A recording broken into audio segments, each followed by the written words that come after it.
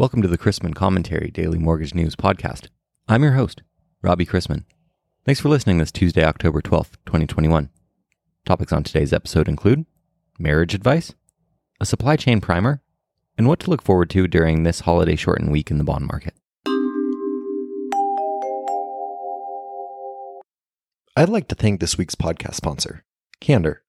Have you heard of Candor yet? As you'll hear shortly, they're gaining groundswell for their dynamic, adaptive, and automative underwriting engine. People ask me for advice all the time. For example, I tell guys, don't ask your wife when dinner will be ready while she's mowing the lawn. With the move-in rates, LOs are looking for advice, hoping for free extensions. Everyone knows that LOs are out there adding value and wealth to and for their clients. But since the Paleozoic era, lenders management has dealt with the lose the deal or give the client an extension question, especially troubling if the loan hasn't moved past the app stage. Free anything is not likely if a particular originator or broker shop constantly asks for extensions or concessions. It's rough out there. On the back end, capital markets personnel are always looking to increase efficient, accurate information, and MCT is offering up a new way to quote MBS. Join presenters Curtis Richens and Phil Rizzori on October 14th at 10 a.m. Pacific for a webinar introducing Agile to the marketplace.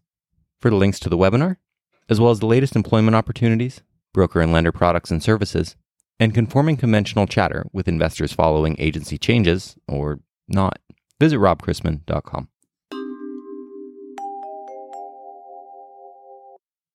Higher inflation often leads to higher rates.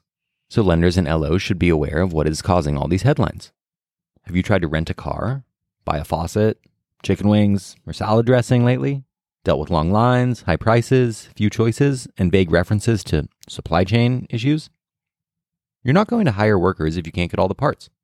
New cars, used cars, and rental cars are expected to be in short supply well into 2022. Probably longer the way things seem to be underestimated. Remote work and schooling have increased the demand for tech products. The consumer price index has moved from up 2.5% to up 5% lately. COVID-19 led to less travel and therefore less demand for rental cars. Rental car companies sold off chunks of their fleets. Trying to replenish fleets for Avis, Budget, Hertz, and others hasn't worked due to the lack of cars. And, besides Hurricane Ida destroying 250,000 cars, the lack of cars has been caused by the lack of semiconductors, which has been caused by COVID-related plant closures in Asia. Millions of cars have not been built due to a lack of chips, and that impacts gross domestic product. Then there's labor shortages. Scores of ships are stacked up near ports because the labor can't be found to unload them, or enough truck drivers to transport the goods once they're unloaded.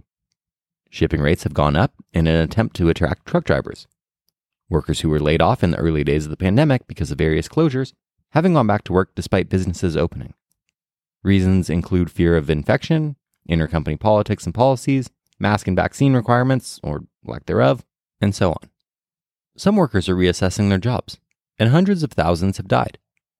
Daycare for children is hard to come by, pushing some parents to continue to stay home. The government hasn't been entirely innocent. There is some conjecture and finger-pointing about continuing unemployment benefits being unmotivating for some to return to work.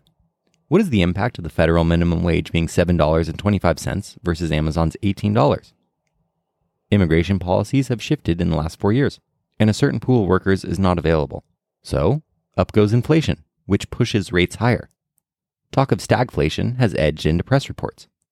Meanwhile, lenders are dealing with refi burnout, seasonal factors, higher rates, and compressed volumes and profit margins. Fun times. Friday, we learned that the U.S. gained just 194,000 jobs in September, less than half of the expected 500,000. Weak, but not weak enough to derail the expected tapering announcement from the Fed at the November FOMC meeting. Speaking of the FOMC, the minutes from the September FOMC meeting will be released tomorrow, in what is likely the highlight of this week's economic calendar. For other news, MBA's latest forbearance and call volume survey revealed that the total number of loans now in forbearance decreased by 27 basis points to 2.62% of servicers' portfolio volume in the prior week, meaning a reduction to 1.3 million homeowners in forbearance plans. With the bond market now open again after the Columbus/Indigenous Peoples Day holiday, we have a relatively light week for data, which is typical for the week after the jobs report. There are some highlights, including inflation news tomorrow and Thursday, and retail sales, Michigan sentiment, and business inventories on Friday. The desk will purchase up to $5.4 billion of MBS today and release a new 2-week schedule and mid-October to mid-November MBS purchase estimate Thursday. We've already received the NFIB Small Business Optimism Index, hitting a 6-month low this morning, and later today brings the job openings and labor turnover survey for August. We begin the week with agency MBS prices unchanged from Friday's close and the 10-year yielding 1.60 after rising 15 basis points over the course of the last 5 trading days to 1.61%. Let's wrap up with a joke and some housekeeping. At some point in time, it becomes cooler to brag about how much sleep you got rather than how little. Flying economy is one of the most expensive ways to feel poor.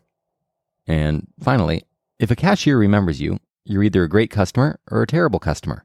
Everyone else is forgotten.